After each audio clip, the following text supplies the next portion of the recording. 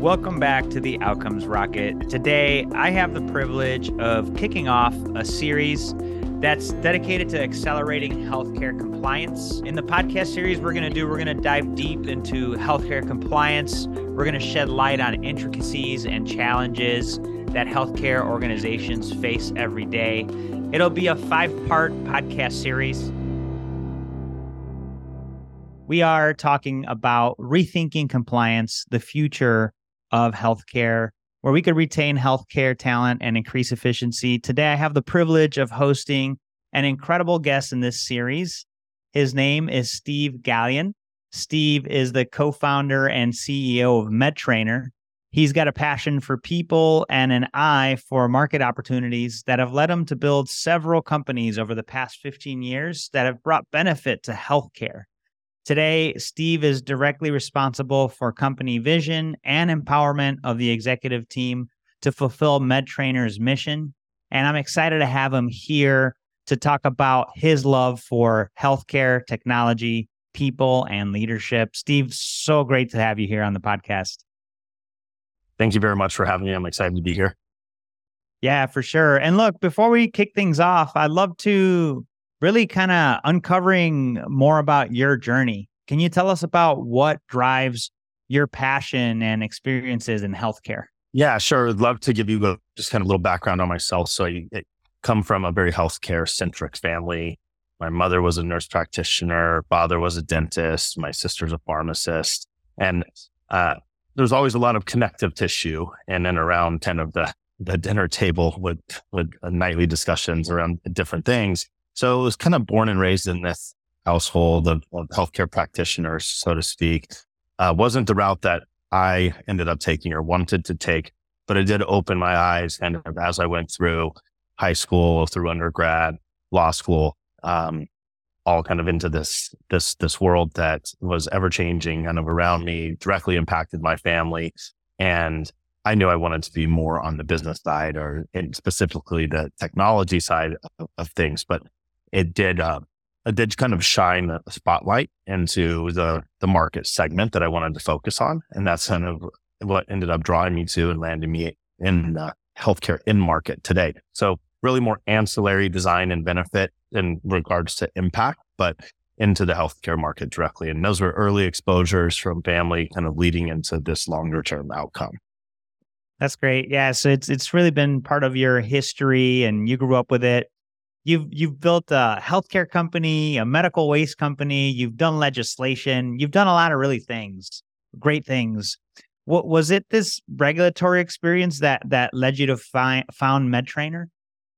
Yeah. So exposure through one company that I founded several years ago was in the medical waste business, and that business is highly regulated. There's a lot of different oversight committees. It's very granular. It can go all the way from the federal level down to the municipal level and everything in between. And as I kind of worked through building that business, it gave me a pretty good exposure point to compliance. And it actually opened my eyes to where I thought there was quite a few problems with how healthcare compliance was being managed. It seemed a little bit backwards to me that the health and safety and compliance programs that operationally healthcare were relying on were being delivered in a big part by medical waste companies. So easier way to say it or sillier way to say it is your trash man is telling you how to operationalize safety and compliance in your organization. And of course, it's a little deeper than that. But at that same, during that build of that business, which ultimately I sold to Stericycle, who's the largest medical waste provider in the United States. Kudos. Thank you. We started really thinking about this feels a little bit off. It feels a little bit wrong. And at the same time, when you think about digital content demand, Blockbusters going out of business, you have red boxes opening up outside 7-Elevens, people are renting DVDs, but that slowly is going away as Netflix is transitioning to streaming content. And so the way that compliance training specifically was being delivered in healthcare organizations through paper manuals and VHS tapes and people sitting in kind of these lunch and learn environments, it felt like that was going to need to shift and change. And that exposure point kind of gave me some insight into thinking about that market as a whole. And my co-founder and I ended up making a pretty big bet on the fact that streaming instant content delivery for healthcare education was going to become a big part of the future. And that bet was, I'll say, partially right. It definitely is part of healthcare compliance, but as the name of the company says, MedTrainer, we started in training, but have grown to a much broader healthcare compliance platform where learning and education is part of that. But more holistically, it's about creating a culture of compliance within operational healthcare environments. And that's really where our focus point is today. But we got there kind of through the education component and that on-demand learning component. And so it's kind of the quick and easy part of the story of where we are today. That's really great and super interesting, right? And inspiring too, right, folks? So love Steve's story in that he saw this play for, the streaming of healthcare content. And you know what? There was a broader swath to paint with it. And now it's a culture of compliance. So just kind of seeing where the opportunity is and getting after it. Technology is a core part of what you guys do. I've had the pleasure of speaking with many people on the team now through this series, Steve. And so amid the intersection of healthcare and technology, regulation is undeniable. How has the regulatory landscape shaped the trajectory of technology and adoption in the healthcare industry? So it's probably less, in my eyes, about the regulatory changes themselves, like what actually is happening, but more about the fact that there's continuous change. Continuous change means that we need to be prepared to be very malleable in the way that we're thinking about our healthcare operations. And if one regulation changes to be something different, we need a way to deploy against changing maybe our culture of compliance or our safety program or how we're treating patient care in real time or with a rapid response. So what's the fastest way to respond to some of these changes? Having a technology platform is only an assistive tool, right? It has to be kind of ran by healthcare professionals with subject matter expertise of what's going on. From our lens, we provide technology, but we also help to provide directional kind of steering towards where people can find tough answers to like the revolving door of healthcare compliance regulatory change. So to answer it more directly, we wanted to create and have created a simple tool set that allows for more rapid deployment against an ever-changing environment. It doesn't really, the regulations themselves matter, right? I'm not saying they're not important, but from my seat, it's more important to say, I don't care if you care about this regulation being good or bad, but this is what it is. And now here's a tool to help you adopt it. And that tool set should create efficiencies. It should create better outcomes ultimately within the organization that can lead directly to, you mentioned retention. That could be your staff retention. It could be your patient-based retention. It could be better patient outcomes because of maybe a change that now your staff was informed about. And at scale, it almost becomes impossible to deploy different types of policies or procedures, scopes of work, processes against a very large workforce. If you have 1,000 people, how do you update all those people across 20 different locations as to a change that may affect people a little differently in role or geography? It becomes very difficult to do through spreadsheets and email collaboration. You almost need a dedicated tool set. And so at the deepest layer of technology, it's about workflow and automation and how do we make people's jobs easier to deploy mission critical information. That's fantastic. Yeah. Thank you for that. And, having a tool specific to these needs is critical. The EHR is not doing it for you.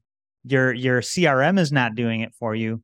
So you need something that really kind of align to those. And now with all the integrations multi-state systems. Like to your point, Steve, a spreadsheet is not going to cut it. That's right. And, if I had to highlight one of the biggest call out right now in technology is really the word automation. And you could get that from a lot of different angles, right? There's a lot of buzzwords around AI. There's a lot of buzzwords around, different types of technologies with regards to integration. But really the goal is to create these automations where no matter where you're seated as an individual, you can create efficiencies for your organization through some of those more granular geographical changes or more granular regulatory oversight layers. And I'll use a specific example. You may have state by state regulatory change.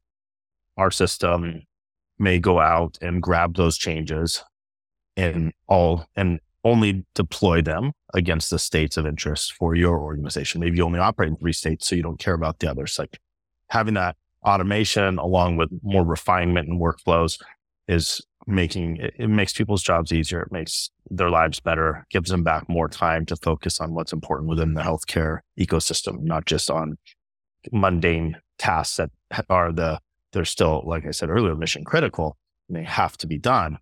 But they can be quite a pain and big lift if you're doing the research, doing the deployment, following up on and closing the loop to make sure that you have completed that task, and trying to do that without any type of assistance or organization or tool sets can be tough.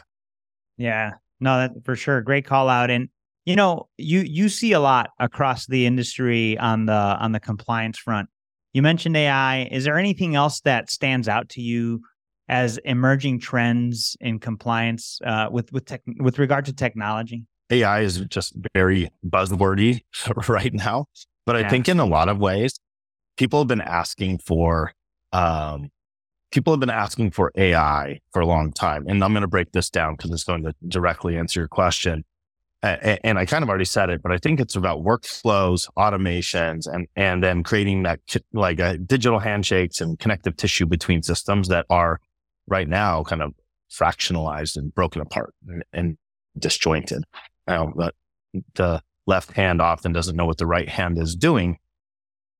The general population tends to refer or think about AI as this kind of magic wand that is going to kind of go out and learn a bunch of things and cobble some of these ideas together, when this is nothing new. Like automation, workflows, integrations, that's really what people are looking for. And a lot of that can be accomplished through technologies that we don't need to go out and recreate. We have, years and years and years of experience in creating those types of feature sets. The beginning stages of AI, although, like I said, buzzwordy, I think people are really asking for the underlying kind of layers of the cake, which is the automation and workflow and integration pieces. And they're equating that to what they're hearing in the media about AI, when AI will probably be a great efficiency tool set. I do think it'll be more of a crawl, walk, run approach, especially in healthcare. Healthcare is historically a slow adopter of new technology and should be. You could adopt a technology in the wrong way that literally cost somebody their life. And that's the ultimate reason not to act quickly. Now, but just back to your question, I think it comes down to those 3 components, like automation, workflow management, and integrations. And how do we get those pieces together to basically bring together a pretty broken apart and vast ecosystem of separate regulation across 50 states, federal government, multiple municipalities within those states. Yeah, no, thank you for that, Steve. At the end of the day, the direction's clear, and you have these 3 lanes that you guys are influencing very clearly. And look, the AI topic just keeps coming up. I'll take a different angle on the AI topic, Gen AI, large language models, right? That's the even bigger topic. What is MedTrainer's stance on that? I understand you're kind of taking a pretty hard line on sticking to subject matter experts. Tell us more about that and sort of why. Yeah, so I think that where people will, let me reshape that question. I think that in the next 5 years, AI becomes table stakes for every technology company. You're going to need to have some type of AI, whether it's to create internal efficiencies, or whether there's, a customer facing value proposition, solving customer challenges. I think that back to my statement of kind of the crawl, walk, run, we're still figuring out what that means for us as a business. But I think where businesses will win, and I don't mean win just on the competitive landscape, but also win in terms of value creation for their customer base, is going to be more based around content ownership and the proprietary nature of how content is deployed. So when we think about it internally, one interesting thing about what we've done at MedTrainer is we have created and own all of our content, whether it's compliance white papers to our e-learning modules. And there's thousands and thousands of different examples of that within our data set or our data lake. It's hundreds of thousands of pages of documentation. And the kind of leg up that I see that we can leverage internally is that this documentation is not generative AI built off of what AI is learning from the internet. This documentation is subject matter expert developed, authored, and vetted against folks that hold certain certifications or certain expertise within the subject matters that they're writing about. So by us attacking an angle, leveraging our own data set that is human authored, human vetted, it creates a more consistent outcome, whereas, or starts to eliminate some of the percentage of error. And that's kind of how I'm thinking about deploying proprietary content versus using, let's say, a much broader internet, all things, right? If you think about like ChatGPT going out and just grabbing data from everywhere, like the variable there is going to be what sources did it grab that were bad and which ones did it throw out? Did it throw out good ones? Did it throw out bad ones? I use the example internally that if we deployed a training against the dangers of smoking using content from 1950, that training would look much different in 2023. We didn't have enough. We just didn't have enough evidence, and we didn't have the same technology to be able to leverage that evidence. And what my fear is with too big of a data pool or data lake, you do run a risk of grabbing bad data as well. And so controlling those outcomes through, I am drawing a pretty hard line that we want however we invest in AI to be based off of human expertise and vetted by experts in the field that we're talking about. And, but we're still kicking the tires on our own internal planning. It is something that's a very interesting question. Yeah, no, thank you for sharing that. And at the end of the day, especially when you're dealing with compliance, you really want to be up to date, and having that type of thoughtful approach in this field is critical. So really appreciate you sharing your thoughts on that, Steve. This has been a fantastic discussion, really looking at ways that we rethink compliance. You and your team are doing an extraordinary job. For everybody listening, looking to take costs out of the system, retain their talent, increase efficiency, what call to action would you leave them with? So one, I would say to really review like what your need basis is, and are you ready to implement something to give you the leverage that you're looking for? And I'm very, very confident that our product is the best product on the market. So, but do your research, make sure you're finding the right product for the use case that you're really looking for. In terms of a call to action to MedTrainer, very easy to find, medtrainer.com. There's plenty of information there. You can always request a demo with our sales team. We're always happy to chat to prospects and current customers, as well as myself. Find me on LinkedIn, Steve Gallion, Gallion, is spelling my last name. Very accessible. Steve, thank you very much. And folks, thanks for tuning into this series on rethinking compliance. You'll be able to find all of the ways to get in touch with Steve and his team at MedTrainer in the show notes. So I just want to thank you all very much for tuning in. And Steve, thanks for being with us. Thanks for having me. A lot of fun. Appreciate it.